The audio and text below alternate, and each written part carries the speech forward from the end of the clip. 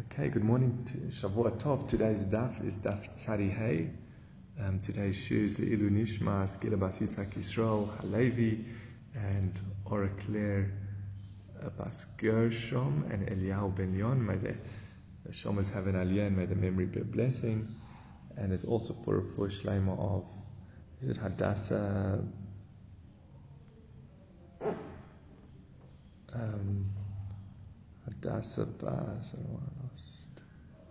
Hadassah Bas Reina Adel, may she have a complete and speedy recovery, and also for the Eli Nishmas Harav Avram Chaim Ben Eliezer Yaakov, Elek Ben Pavish. It's Rabbi Kanzer's Yotzat coming up. When is his Yotzat? It was, I think, just after Yom Kippur, wasn't he? I think it's no Sukkot. His birthday was always Sukkot time. I know. So we're going to start from the Mishnah at the top of 95a. It says, Misha Yodasu Beis Noshim. If someone was married to two women, Umachar Esogehu, and he sold their field, the cost for Rishoyne Lelokach Dinud Barim Eini Imoch. And the first one writes to the Lokach, I have no claim against you. I disregard my rights to claim the land from you if the scenario arises that I get to collect my land. And just before we go further in the Mishnah, just to get the basic background principles clear, we know that obviously the woman, all the husband's property becomes bonded to her ksuba, which means if the husband subsequently sells property, she can collect from the lokach. So in this case, again, the man, he was married to two women, but one after the other. So we're going to have a Rishona and a Shnia, a first wife and a second wife. Remember, the first wife obviously has first rights to collect the ksuba because the land was bonded to her ksuba before the second wife. And then the second wife also has first rights before the buyer because the land was bonded to her ksuba before the husband sold the land. And as we've just read in our case, the Rishona said to the buyer, I'm not entering, I withdraw my rights to claim from you this field. But remember that, we'll see it, the Gemara will touch on it, but that's much more advantageous to the husband, because if you're going to buy a field that you know there are two ksuvas which have a lien on that field, you're going to be much more reluctant. Will the husband have other land or other money, or other ways to pay off the ksuba? So that's, so she writes to the lokach, the first wife writes to the lokach, Dinu dvarim eini imoch, I have no claim against you. It says, Hashniya moed, so then, what happens? Hashniya moed mi halokach. The second wife can come along and take it from the lokach. It's the first wife who can't take it from the lokach, because she's the one who said that I'm not going to enter into discussion, but the second wife can. But then the first wife can take it back from the second wife. Why? Because she has first rights to the husband's property, because she was married first, her ksuba was first. And again, she just said to the lokach, I'm not going to get involved with you, I'm not going to extract land from you. But now the second wife has the land, she says she has no problem with extracting it. But then, valokach min harishoina. But then, the lokach can come back and take it back from the first wife. Yeah. Because now the first wife took it from the second wife, and the lokach said, wait, you've got my field. You can't.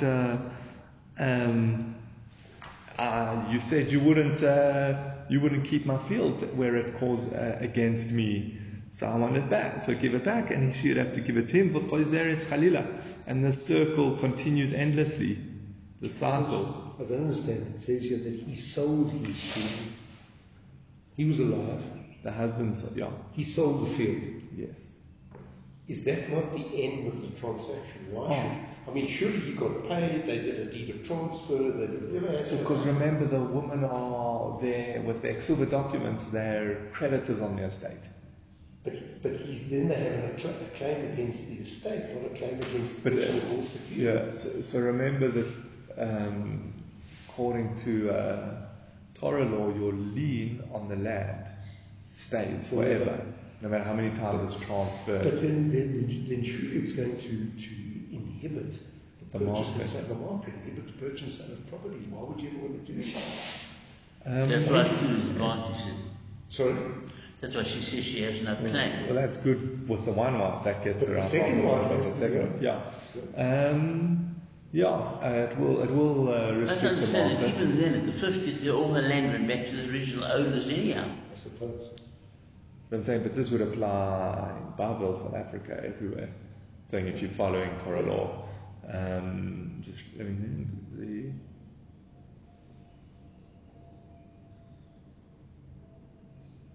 We'll see a little bit over the page. There are times when it doesn't apply, but it would affect the market, but it's also, it's to protect the creditors, that their lien. If I have a lien on your property and you can just sell it and I lose my lien, That's true. Then it's a cost to the thing. So I think the main, it will obviously affect sales, but also as long as when he buys land, the person has other land, the bond moves to that land. We'll see that on the page, or did we see that yesterday? And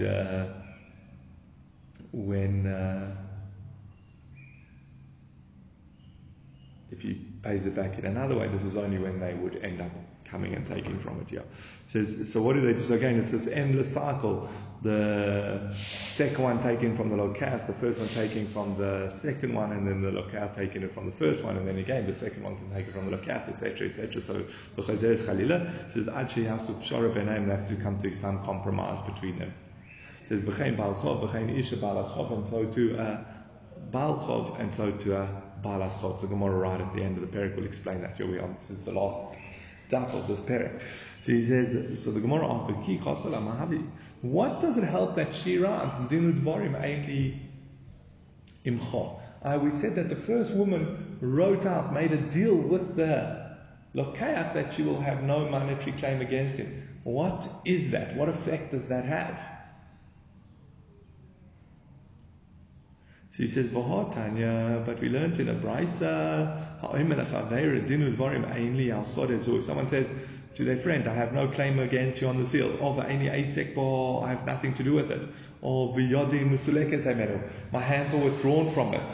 All similar terms of basically making an agreement with this guy that you will not claim it in court or anything like that. He says, he hasn't said anything.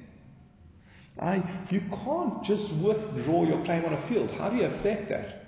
Granted, I tell you, or even write a document and say, I'll sell you this field and I have no further, or so-and-so said in that field that I have a lien on, I have no claim against it. Granted, I write such a document. What legal weight does it carry? It's a nice thing to say, but, when push comes to crunch, I can go to Beis Din and still claim it. What is it? That's what the Gemara is asking. So he says, no, it says, that's where they did a kinyan. We learned that this is actually going back to a sugya earlier on in the Masechta, about 2 weeks ago. But there, you can do a kinyan chalipin.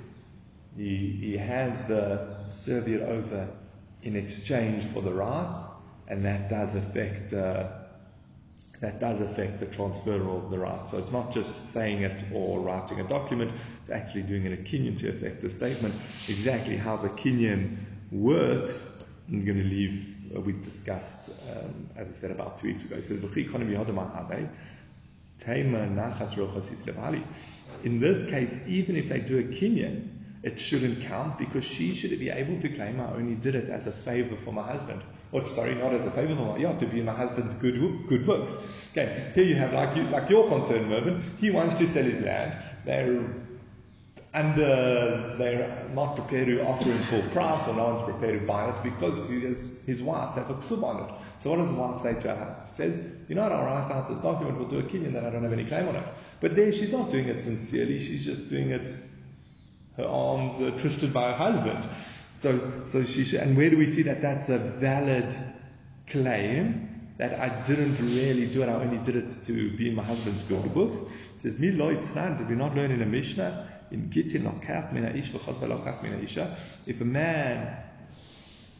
he buys it from the man and then he buys it from the wife, this was a case of her Nisei Maluk. So remember, Nisei Maluk, she owns the actual land, but the husband has rights to the produce. So the husband sells his rights, and then the wife sells her land.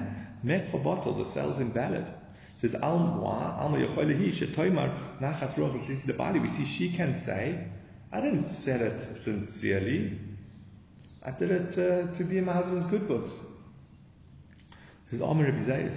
So what's our question at the moment? Our thing should be the same. Our Mishnah seems to contradict that principle, because our Mishnah says the first one wrote to this buyer that she has no claim, she's withdrawing her lien on his land from him.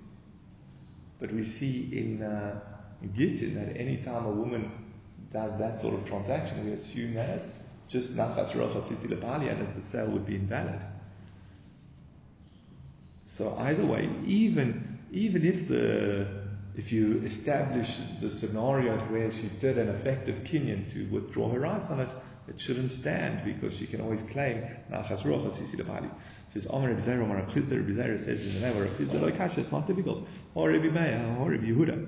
Our Mishnah is Rabbi Meir, and the Mishnah in Gittin, which says a woman can cancel the sale because of nachas rocha tzisi lebali, is Rabbi Yehuda. Where now there, just to emphasize, granted the Baal Chov or the Ksuba can collect from the Lokayach, she can't collect as long as the debtor owns land. Okay, so remember, let's say the man had 2 fields and he sold the one. The woman, even though initially she had a bond on that field, she can never go and collect from that field while her husband still has a field. That's what's called B'nai Chorin. You always have to go to the B'nai Chorin, the free land, not the bought land before.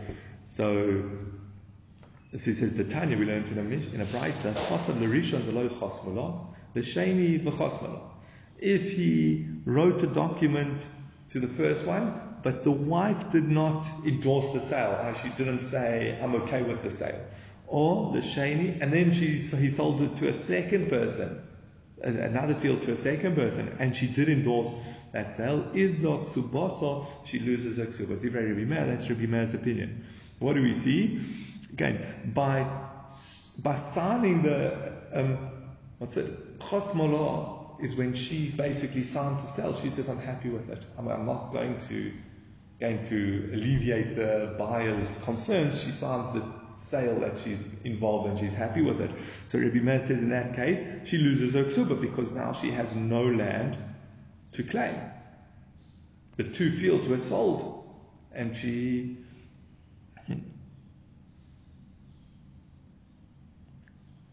So again, she can't collect from Lokach Rishon because he left the second field, and she can't collect from Lokach Sheni because she signed the deed of sale or the title deed saying that she's not going to claim from it.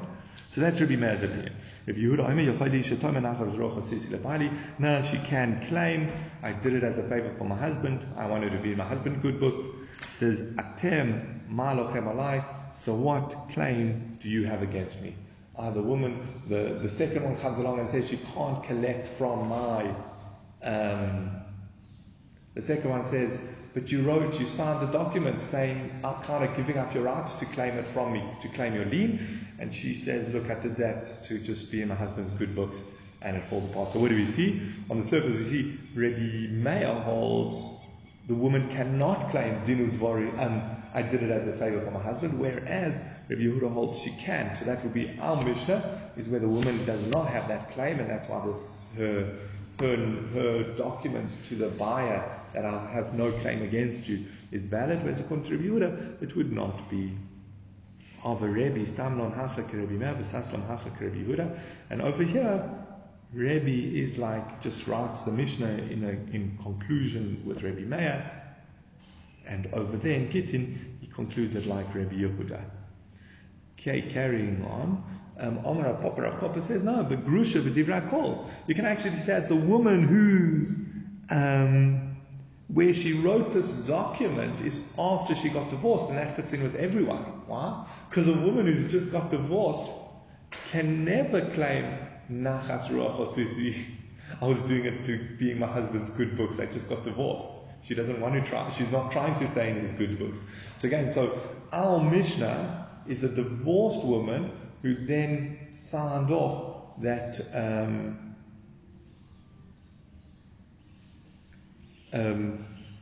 that would work even according to Rabbi Yehuda, because she, obviously according to Rabbi Meir, who seems to say she never has that claim of Nachas Rochas Isilavali, but even according to Rabbi Yehuda. Says Rav Ashi, so that's that way of learning. Rav Ashi Omar, a third way of learning, Kula Rabbi Meir, both Mishnayos for Rabbi Meir. Says Va'ad kan lo kama Rabbi Meir Hasam. Rabbi Meir did not say it over there. Ela b'shnei lekuchos. It's where there are two buyers. The Omri law, because they can say to her, if you are only doing it to go get in your husband's good books, of the kama you should have also signed the first title deed. Again, the Mishnah in Gittin is, remember there were the two sales, and she only endorsed the second sale. If she's, and what's her claim why she can still collect from the first one? Because she didn't endorse that sale. But, sorry. What's her claim why the second one doesn't stand? Her endorsement of the second one doesn't stand because she was doing it to get in her husband's good books. Well, if that's the case, you should have done. They can tell her you only did it for the second one. If you wanted to get in your husband's good books, you should have endorsed the first sale as well, made it easier or more valuable for your husband. So clearly, that's not what she's trying to do, and therefore she doesn't have that claim. But where there is only one buyer and she endorses the sale, Rabbi Meir agrees that she has the claim of, I was doing it to get in my husband's good books. Uman Nisin, and Al Mishnah, the cost of Lola Acher, is where she wrote it for another one. Al Mishnah, very interestingly, is where where the husband sold one field and now he was selling a second field where the woman wrote this document. So again, she does not have the claim of, I was doing it to get in my husband's good books, because then we ask her, well then why, if you wanted to be in your husband's good books, why didn't you endorse or write this document for the first sale? Okay, so that's an explanation of this, of the first part of our Mishnah. Again, how does it work, and how does she not have the claim to cancel her document saying I just did it to be my husband's good book? And we explain why she doesn't. Tonight we learned in a Mishnah, we learned in the Mishnah over there. You cannot collect from encumbered property where there is b'nei chorin. That means, again, as I said, if the debtor has two fields and he sells one field, the creditors can never collect from the field that was sold as long as there's b'nei chorin, as long as the debtor has a field. So he says, and this is Batfilu Hain Ziboris, even if they are low grade.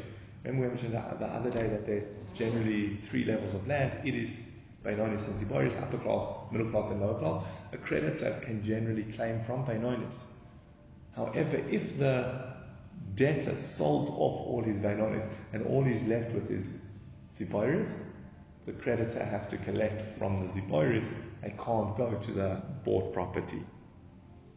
And you can understand why Chazal established it like that, because again, then it would really make, this at least gives the buyers a level of protection and keeps the market flowing as smooth as possible, because he can always have in his mind, look, I bought this field from him and I know he had a lot of debts, but he had more than enough property with him to pay off those debts. So you always have to go to the B'nai Chorin before you can go to the Lukuchas. It says, what happens if the B'nai Chori gets ruined? Can he go and collect from encumbered property? On the surface, the scenario would be simply it was a block of flats and it got damaged in a flood or earthquake or something happened to the block of flats.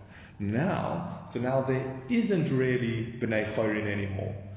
Do we say, the two ways of looking at it, was the bond taken off that land when it was sold and moved only to the B'nai Chorin? Or did it just change the order of which field you go and collect from? You first have to collect from Bnei Chorin, and then you can collect from the Lukuchos. Or did it actually cancel the bond on the land that the Lukuchos bought?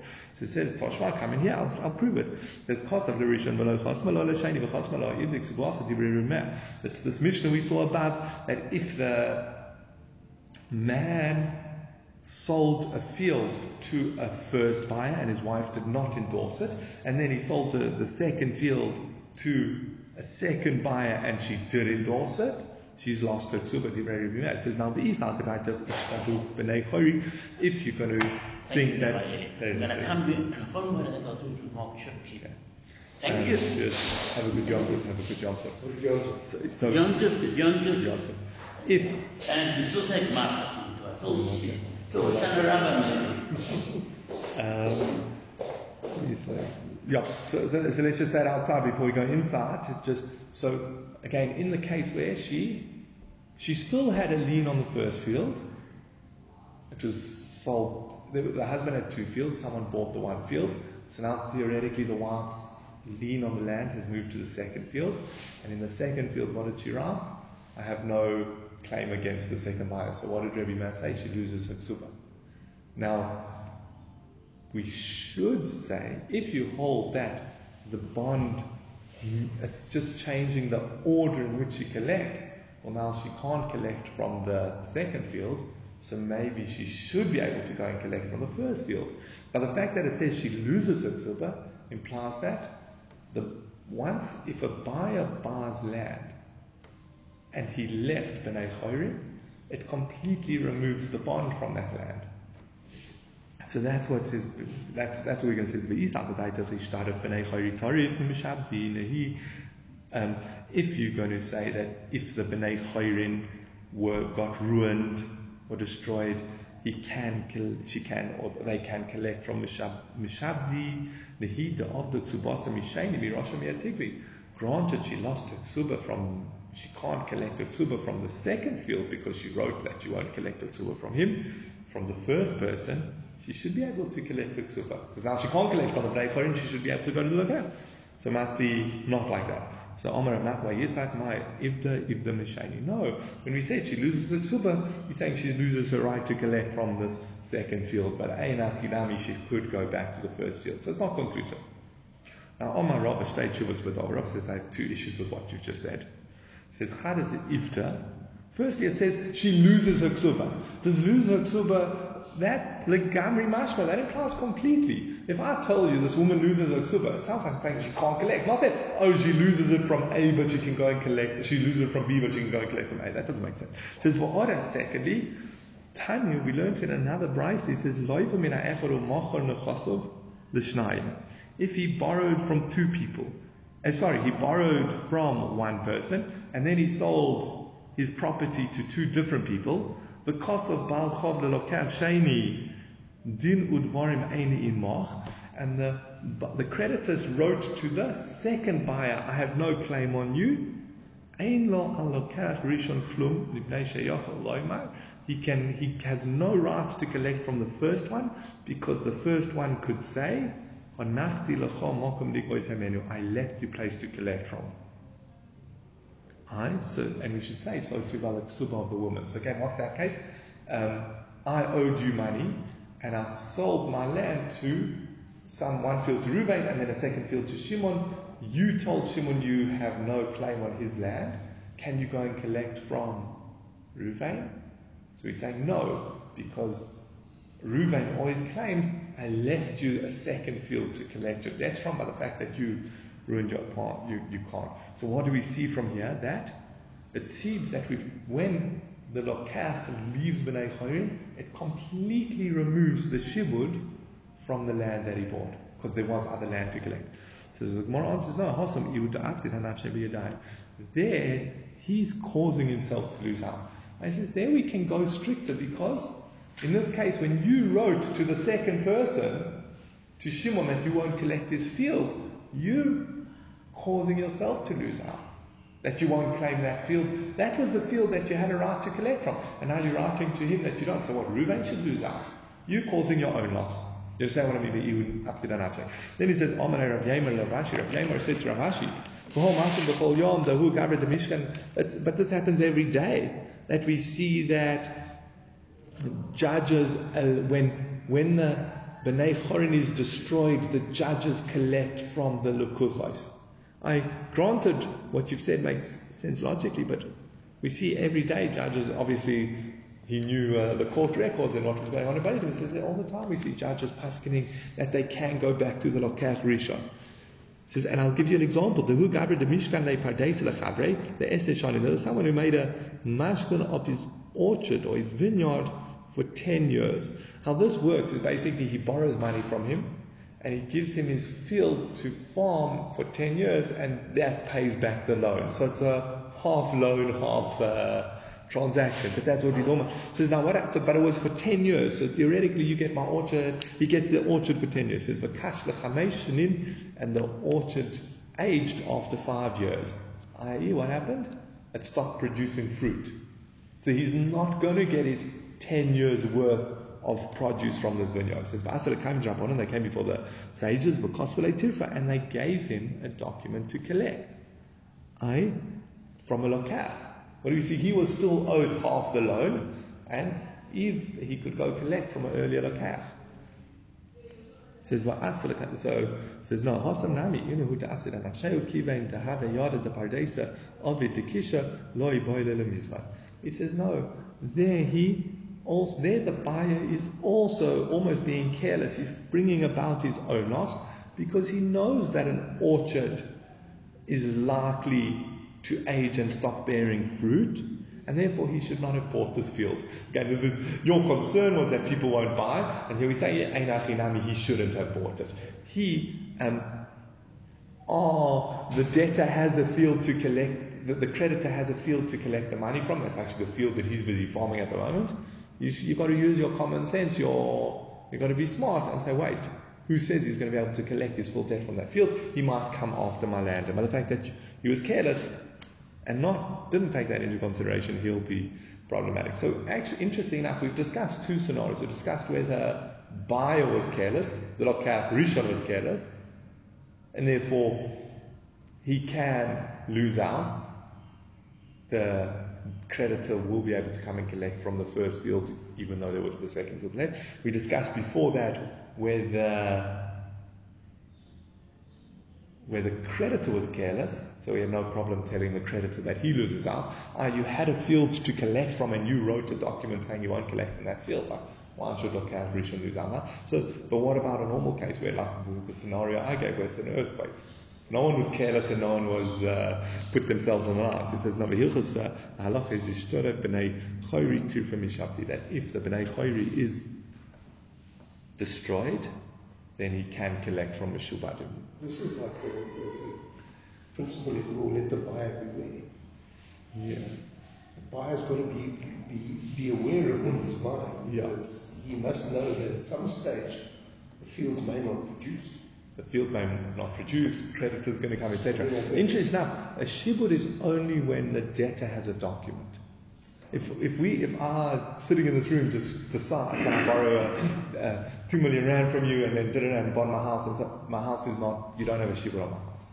Because that's not fair, because no buyers have a way to protect themselves from this private agreement, or even if they, but once there's a shtar, then it's registered, you can check it out, the rumors will spread, so you have a way to protect yourself. So they are, the Chazal have a system that they do try place checks and balances, protecting all parties and keeping society functioning. It's not like, here, you're right, it is in certain cases going to limit the sale or decrease the value of property, but that's to protect the lenders.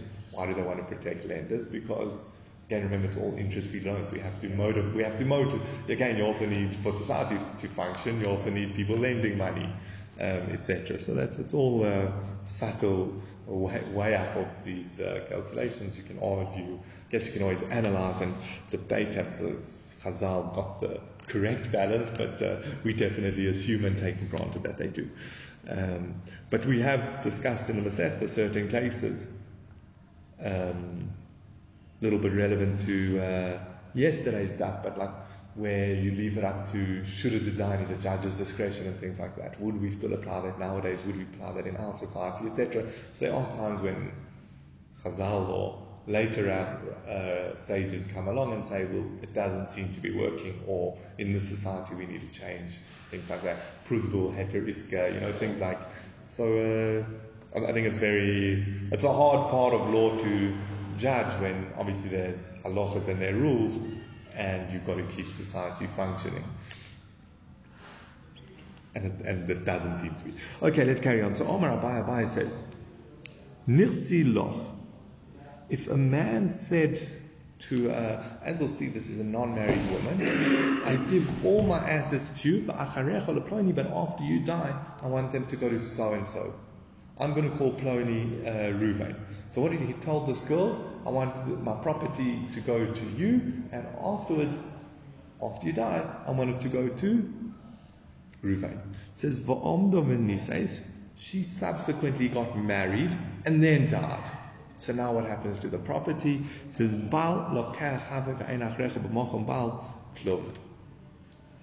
the husband is considered a buyer, and no one, the Acharech or Ruvain, doesn't have any rights on it. Again, so when someone gave, I think it was the right word, a benefactor, he gave this girl some property. And he told, part of the condition was that after it goes to her, after she dies, it must go to Ruvain. Now, we're going to see it's a discussion, but Abai is holding that she becomes the full owner of the land, and the correct thing to do is to make sure that it can go to Ruvain after she dies. But if she's the owner of the land, so if she sells it or does anything to it, it's 100% valid. That's why when she then gets married and she dies, the husband is considered the one who bought her land from her, and therefore Ruvain, the person who it was supposed to go to, doesn't get it at all. He says, come on, which opinion is this like? So obviously we're going to see that two opinions. Like the following Tana, the Tanya we learned in a Brisa, if a benefactor says, I give my assets to you, but I wanted to go to so-and-so, to Ruvain after you, Yorad Harishon Umochar, if the first person sells it, Hasheni Moitzim Yara Lakucha, Rebbe says that the second person can go and extract it. It was supposed to go to him, and therefore he can extract it from the buyers. Rabbi Shimon Gamliel says, no, Ein Hasheni Ela Mashashai Rishon, the Sheni only collects what is left over by the first person. They're looking at it two different ways. When the benefactor says to this, just to keep in contact, but obviously with anyone, I want this property to go to you, and after you die, I want it to go to Ruvain. Is he saying Ruvain's the owner, you get the rights to use it in the meantime? That's how Rebbe looks at it. That's why Ruvain, if this girl sells it, it's not a valid sale because it's owned by Ruvain. She just has the rights to use it. Whereas Rabbi Shimon Gamliel says no. What he's really doing is he's giving it wholeheartedly 100% to this girl. And therefore, if she sells it or does anything to it, it's valid. And only what's left with her at the time of death would go to Ruvain, again, because that's the condition the benefactor gave it to her, basically, whatever's left. Interesting enough, let's see the next line. It will put a bit more perspective on it. It says, so a buyer paskin like Rabbi Shimon ben Gamliel, that the first person is given to this girl is considered the owner. It says, would Abai really say this? Would Abai have gone out and said that what she sells is a good sale, and then the Achrech or Ruvain loses out? It says, who falls into the category of this Sla Rasha? It says, someone who advises someone else to sell their land in this case of Rabbi Shimon Gamliel. What's the halacha of this? Let's start with the actual beneficiary of this field. And in this case, we're talking about the single girl. So she should, it's a nice thing to do. It was given to her, and again, according to Rashbag, it's 100% hers. Rabbi Shimon Gamliel holds it's 100% hers, but it was given to her kind of on condition that it goes to the next person after. But it is 100% hers. So where necessary, she would be allowed to sell it. And whatever she sells is a good sale. And Achrech or Ruvain, the guy who was supposed to go after, only gets what's left with her at the time she dies. So, but almost there wouldn't really be a problem with her selling it, especially if she has a good reason to, because it is given to her and it's her land. However, if someone comes and advises her, this is the Hamesi Eitzvah, the person who comes and advises, says, you know what, you're going to lose it. Your heirs aren't going to get anything of this because after you die, it's going to go to, why don't you sell it? He's a Rosh Hashanah. Because he's undermining a transaction between two other people, and there's no gain to him actually. He has zero vested interest. It's basically just causing Ruvain to lose out by giving her this amount. Again, if she needs to sell it, she has a lot to gain. So we're not going to call her a Rosh or anything. It is her field.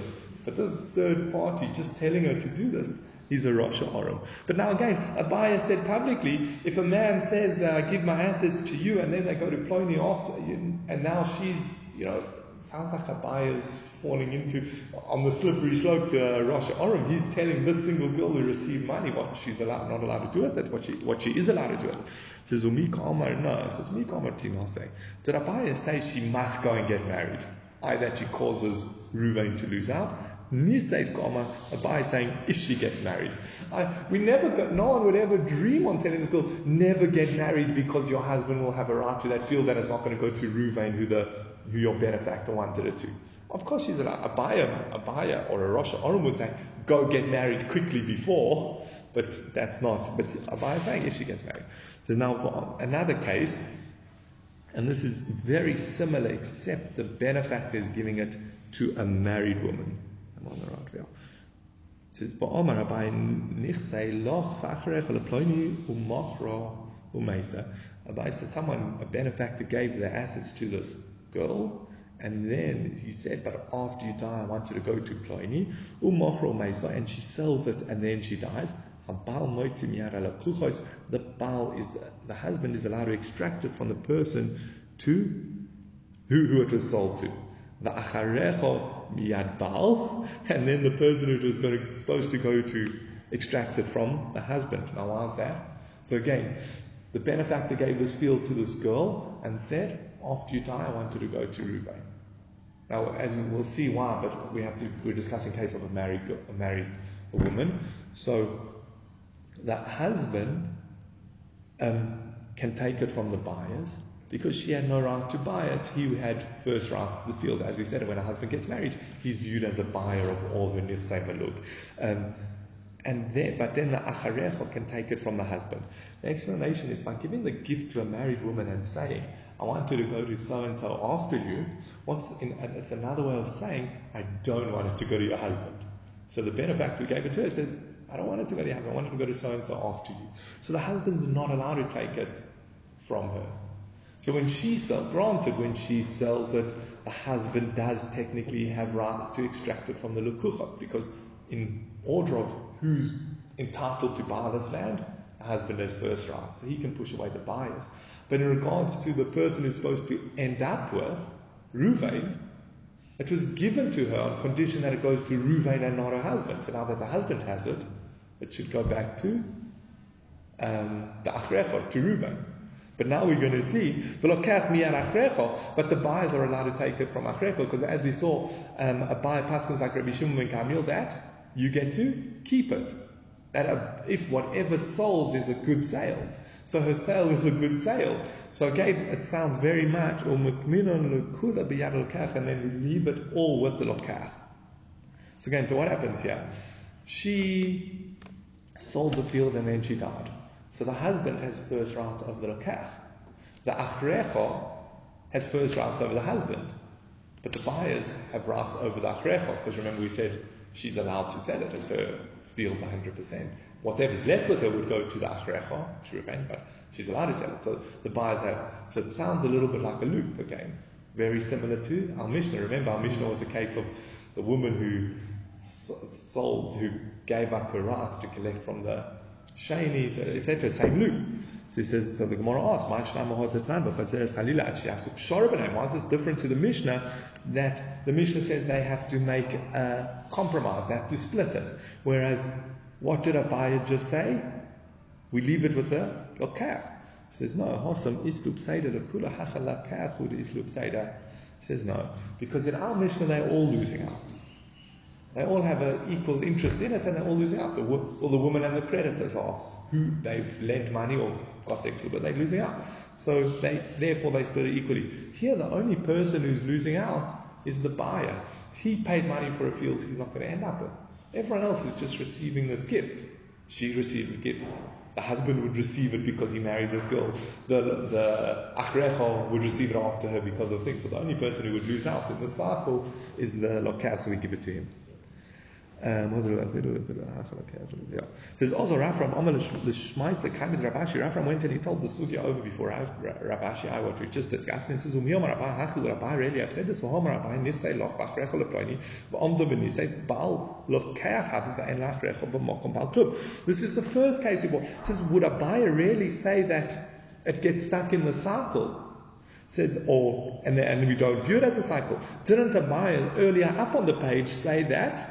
Where a man gives it to a woman and then she gets married, and the husband is considered the first buyer and he gets to keep it, and the achrecha doesn't get it at all. So why here in this case do we say that the achrecha gets it, but in the higher case we said the achrecha does not get it? So amalei hosam to amalo kashihi pnuya, hacha to amalo kashihi nasuya.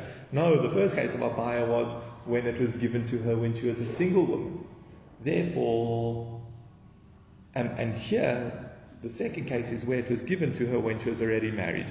And that's, what difference does it make? It says, Maika Amalo, Achrecha, Likni, Bala, Ikni. So as I explained, when he gives it to this married woman and says, I wanted to go to Ruvain after you, he's saying, I wanted to go not to your husband, but to Ruvain. So that's why the Lokayach, that's why Ruvain has power over the husband in this case to extract it. But again, where she was single and the guy said, I wanted to go to Ruvain after you, and then she got married. Well, he didn't say, I didn't want her to go to your husband. It was given to her on condition that whatever you have left goes to the husband's a buyer. And then we just said the last line of the Mishnah was B'chein Baal Chov. It says, Tana B'chein Baal Chov V'shnei L'kuchos. And so to a Baal Chov and two L'kuchos. B'chein Isha Baal Chov V'shnei L'kuchos. And so too with a woman who is a creditor and two L'kuchos. Remember, this was again going on the Mishnah, which was a case which got stuck in a loop. And the Mishnah very cryptically said, and so to a Baal Chov and so to Isha. So Rashi, the Gemara has just explained the case. Rashi says it, I'll just read it straight from Rashi. It says, Ruvain Nosa B'Shimon. Ruvain was owed money by Ruvain Nosa B'Shimon money. Ruvain was owed money by Shimon. The Losh Dei Sodos, Umachran L'Shnaim, and he had two fields, and he sold them each, Zu B'Chamishin Zu, to two different people, one for 50 and one for 50. The cost of Baal Chov L'Lokayach, and the Baal Chov wrote to the Lokach Shani, Dunu Dvarim Eini Moch, I have no claim against you. So Baal Chov, no till Miyana Rishon, Baal Chov can take it from the first buyer. V'kan Ein Lomar, let's leave that.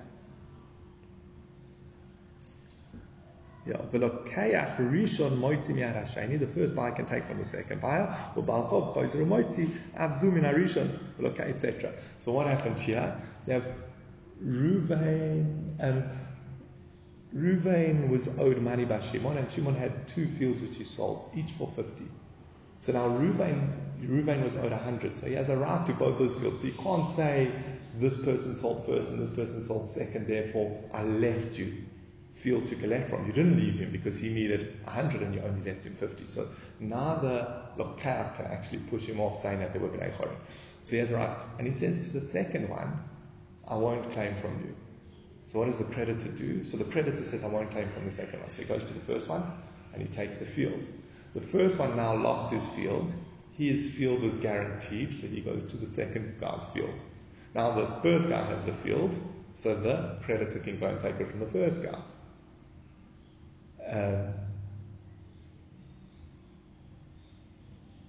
Then wait, was it a cycle again?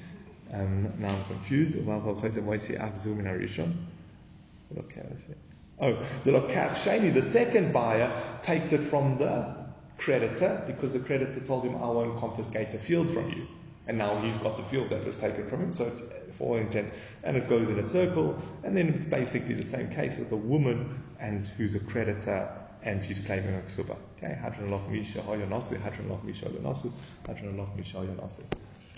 very good job.